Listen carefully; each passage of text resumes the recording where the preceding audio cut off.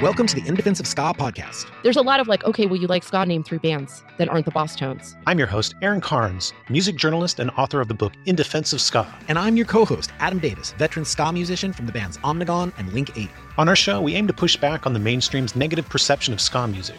There are so many great untold stories throughout the history of ska. The show features interviews with everyone from the Mighty Mighty Boss Tones to Fishbone, Fall Out Boy singer Patrick Stump, and the Police drummer Stuart Copeland. Join us on In Defense of Ska from the Consequence Podcast Network.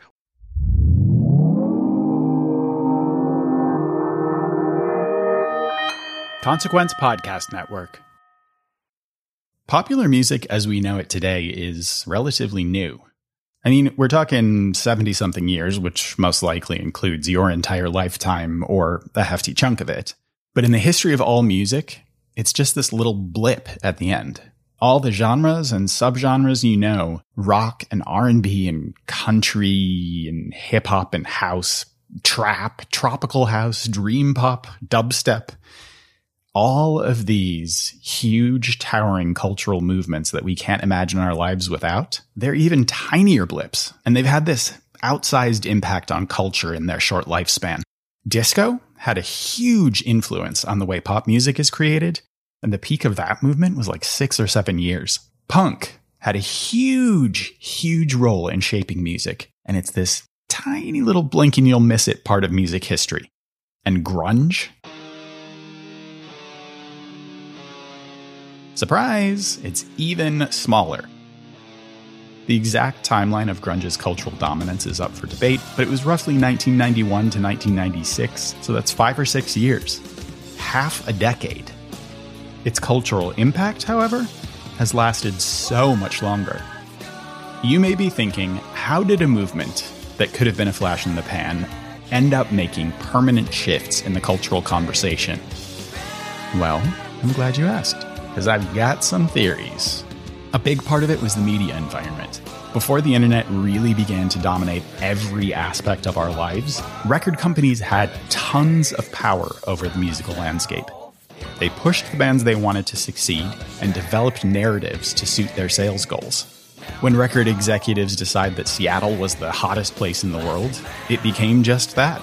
Today, the internet and music streaming have, for better or for worse, made it impossible for the powers that be to focus all of the world's music fans on one place or one genre at the same time. There's too much content available, and there's too many ways to consume it. But back then, grunge benefited from having all of popular culture funneled through very narrow channels. Another part of it was that grunge was just really, really cool. It had seeped into the social conscious to such a point where, suddenly you had models walking down the runway wearing flannel shirts, and combat boots. That's Miles Kennedy from Alter Bridge, and he clearly remembers that grunge didn't just take over the music world, it was a cultural movement.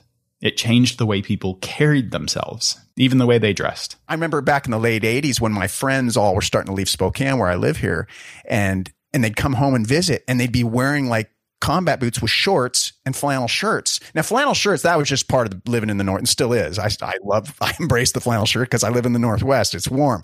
But like, it was the shorts and the combat boots that was a new thing. You started seeing that be the norm around here. But then fast forward a few years later and you saw it in Main Street America.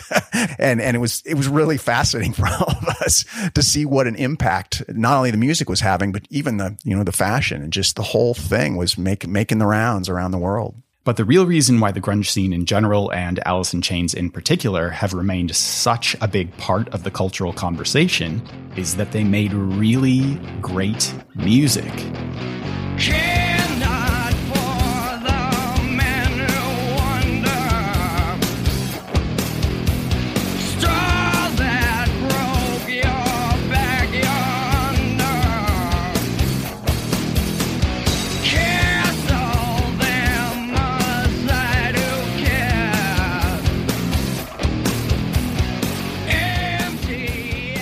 The naked emotion, the yearning that runs through all of Alice in Chains' discography, but especially on Dirt.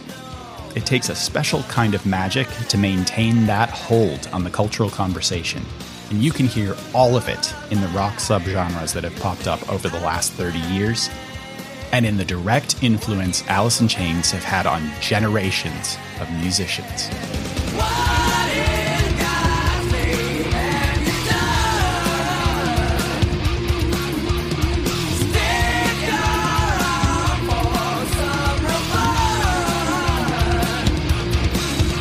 On this episode of The Opus, we are talking about the legacy of the grunge movement and the lasting influence of Alice in Chains music on the charts and on their fellow musicians.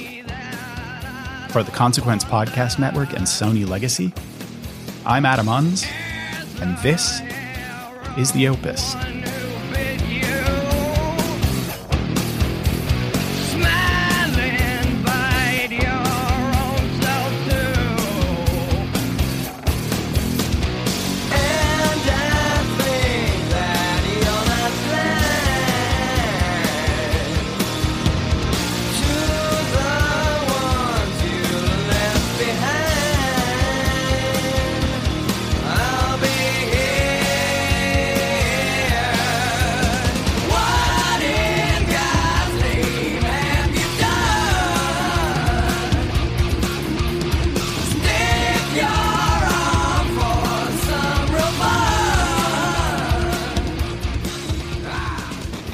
The cliche about grunge is that it was a scene full of moody, disaffected bands who appealed to the moody, disaffected youth of the 90s.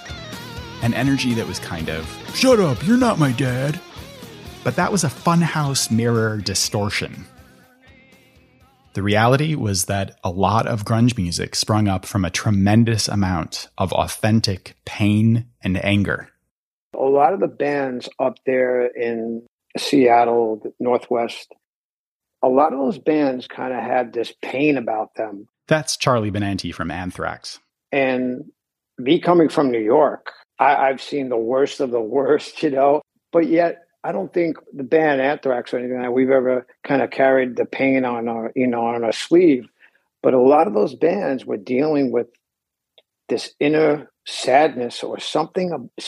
I don't know what it was, Nirvana, Alice in Chains, even Soundgarden, But I think Alice in Chains, that record, Dirt, is so bleak. And you never know what the pain that someone's dealing with. I don't know if it was in a cathartic way that they were writing about this to get it out there, but it didn't seem like, especially in some of the lyrics, that there was any hope.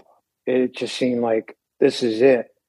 I could get myself out of this, but maybe that's tomorrow. I'm just going to continue. These bands had gone through a lot. They'd lost close friends, suffered through heartbreak, and struggled with mental health issues. The sadness that hung over the Seattle scene wasn't posturing, it was real. They poured that authenticity into their music, and they broadcast a giant wave of emotion to the entire world.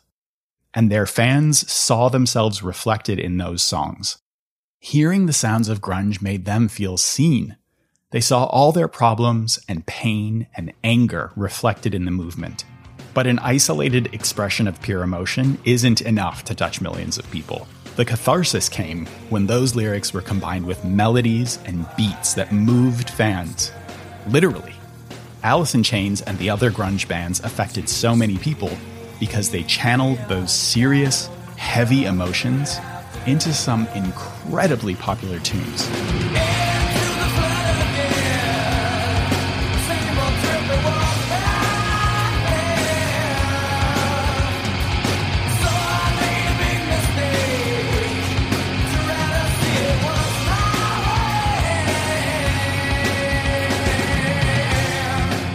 Those songs wouldn't have resonated so much with the droves of fans who bought them if they didn't express their somber sentiments in a way that got people on their feet.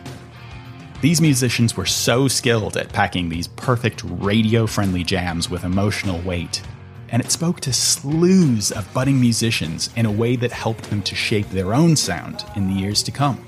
When I was getting into hard music, like most people, the first thing I kind of turned to was the radio. Tetrarch co-founder and guitarist Diamond Rowe had that exact experience with Alice in Chains music. And so, that's how, you find all of your favorite bands as a kid, you learn about them. And Alice in Chains was one of those bands. I would hear, Wood on the radio all the time. I would hear Rooster on the radio all the time. And those kind of like pulled me in. I became a big fan of theirs. I learned a lot of their stuff on guitar. A lot of those songs on that record in particular. That record is very cool in my formative years as a musician and as a guitar player, learning about melodies and harmonies and learning how to write dark music and learning how to write like catchy dark music. That's another one. You can sing Alice in Chains choruses back, but it's not like cheesy. That's a really important piece of Alice in Chains' lasting appeal and the effect they've had on rock music. Balance, light and shade, heavy and mellow, nuance, creating that bridge between dark, moody music and, I don't know if I'd say pop music, but definitely mainstream music. Alice in Chains are so influential to such a broad range of subgenres because they found a sweet spot between familiar musical patterns and something much weirder. And that balance is crystal clear on Dirt. Here's Kenny Becker from Goon. I feel like Dirt has this great way of having heavy riffs that are melodic yet dissonant at the same time that sometimes suggest a strange rhythmic pattern or time signature, but ultimately they're actually just in 4/4, but like they make you think that it's not. It sort of feels cooler.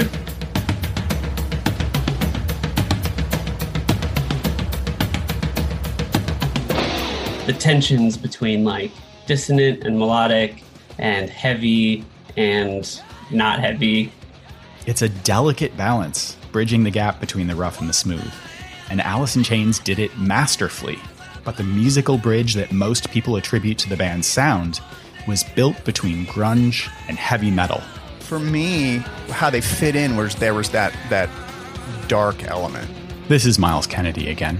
They kind of slowed things back down again, kind of full circle back to where Sabbath kind of would have approached things, which was a total reaction to what was going on in the 80s. Hard rock and metal started to get pretty, I don't want to say safe, but it was certainly, they were painting with colors that were very different than what Seattle was going to use a few years later. And Bill Kelleher from Mastodon had a similar experience. I know they came from the grunge scene. I was at the perfect age for them at when they were doing that. You know, went from like listening to punk rock and just learning guitar, and I hadn't discovered like metal yet, Slayer, Metallica, and Testament, and Iron Maiden, and all that stuff. And they were a great buffer because I wanted to get into metal, but I wanted something of my own, you know, and to me, Alice in Chains offered that.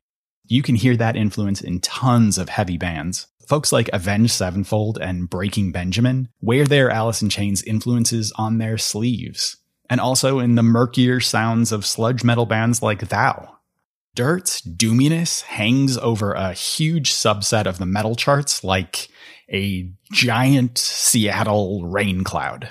Apologies for the labored simile, but you get the point. This music has seeped into the consciousness of so many bands and guided them at all stages of their careers.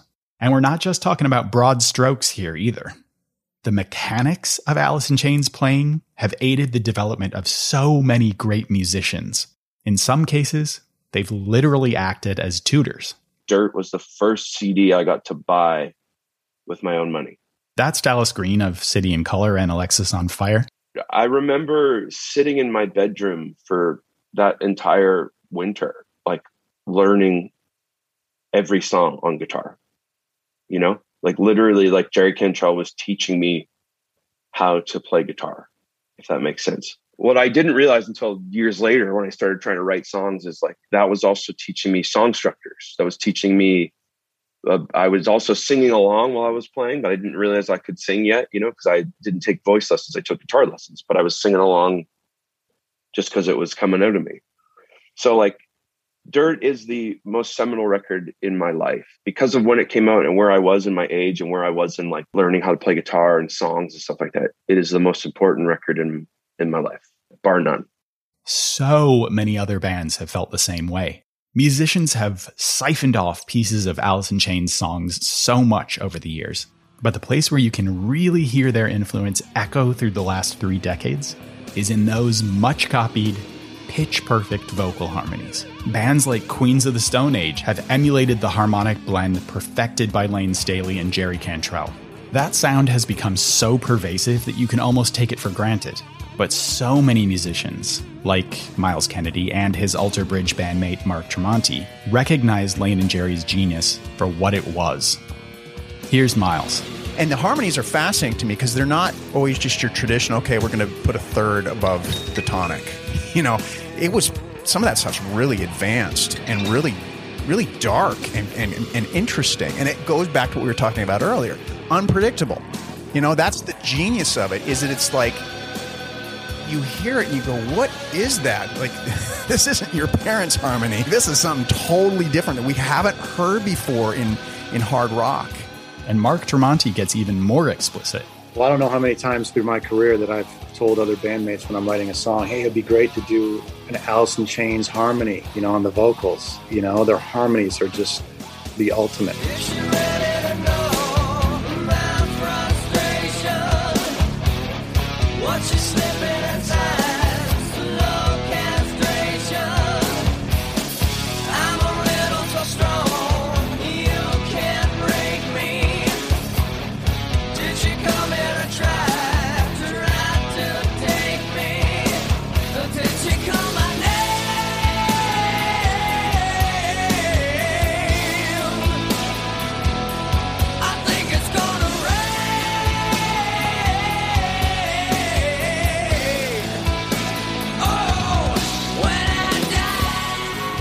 How many times I've written riffs and gone, oh, that's kind of Alice in Chains-esque, you know, because it has the slow bends, you know, all the Cantrellisms. So, like it or not, I think many of us bands that write melodic hard rock, we all draw from Alice in Chains. That's undeniable. I won't hesitate a minute to say Cantrell is one of the greatest songwriters of the last 10 or 20 years. I'm sure I drew from it, you know, just from being a fan. The melodies, the harmonies, song structures, everything about it was right on. So many musicians can pick out elements of their own work and say, I do that because of Alice in Chains. It's a real testament to the innovation and artistry that runs through the entirety of Dirt and the rest of the band's output. But beyond inspiring musicians and bridging the gap between genres, Alice in Chains has stayed the course for more than 30 years because of the community they've built. That was an essential part of the grunge scene too. Those bands hated the name grunge, and none of them wanted to be lumped under that umbrella with bands who played totally different music from theirs, but just happened to be from Seattle too. But it wasn't just geography. These bands all had something else in common. They were cheering each other on. They all knew each other, and they had this sense of community because they all wanted the others to succeed. It's that spirit of camaraderie that Alice in Chains fans feel when they go to one of their shows. The band encourages that feeling, not just from their fans, but from the musicians who tour with them too. I remember saying this to Jerry. This is Dallas Green again. We were in Winnipeg, Manitoba, and I was like, I need to tell you that this means the fucking world to me. You know, like this, like I haven't up until that point too, like I hadn't really had a lot of moments in this life where I had like run into people that truly were the reason I was doing it. I'd done a lot, I'd experienced a lot, and I felt like proud of myself, but like I hadn't really had many opportunities to like either tour with heroes or just run into these people, you know? I felt like for the umpteenth time, like we started the tour in British Columbia, and by the time we got to Manitoba, like I had already said it a bunch of times to them, but like I remember saying it to Jerry again, and he was like, no, man, I get it. Like Van Halen took us out in '89 and Eddie was my favorite guy. And I was like, that's different. That is different. You know, Van Halen taking out Alice in Chains in '89 is different than you taking me across Canada in 2019. But this really means the world to me. And he said, we're all in the same band, man. That's what his response was. You know, we're all in the same band. We're all in the same band. If Alice in Chains has one legacy, one way the world knows how much of a difference they made, it's the way they've touched their fans and fellow musicians with their music. The outpouring of love that's come from marking the 30th anniversary of Dirt shows that this album has helped so many people to battle their demons, understand the world around them, and maybe most importantly, carry the torch by making incredible, life-changing music of their own.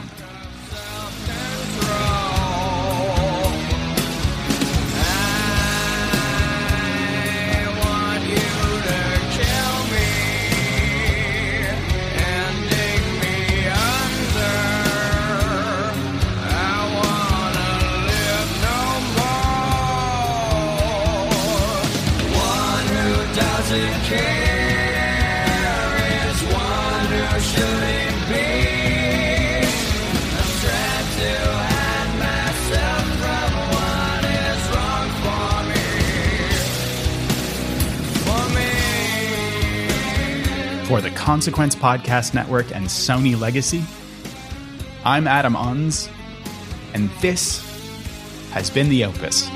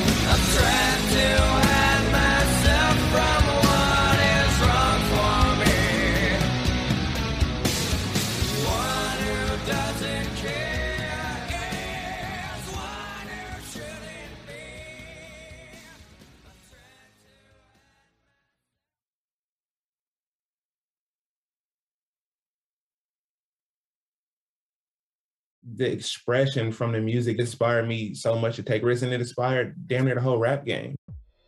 Hello again, I'm Adam Unz. You may know me as the host of The Opus, and now I'm bringing my own show, The Spark Parade, to the Consequence Podcast Network. I speak with artists and creatives about the cultural artifacts that spark their personal interest and creativity, whether it's music, books, movies, video games, or any other kind of art. I've never spoke about it in this amount of detail. I'm suddenly going, oh my God, I'm blowing my own mind here. Christ, it's actually a giant part of my life. By talking about the things we love, we share and discover insights into our personality and the things that drive us. It's just magic, really. I mean, frustrating and it makes some people angry, but I don't think anyone's ever done anything like it. I speak with people like Connor Oberst, Phoenix's Thomas Mars, Chris Gethard, Helen Hong, Adrian Young, and more, so their sparks of inspiration can start a fire in you. I'm grateful for those who continue to put our history and who we are as a people in the forefront and make you see it. Find The Spark Parade wherever you get your podcasts.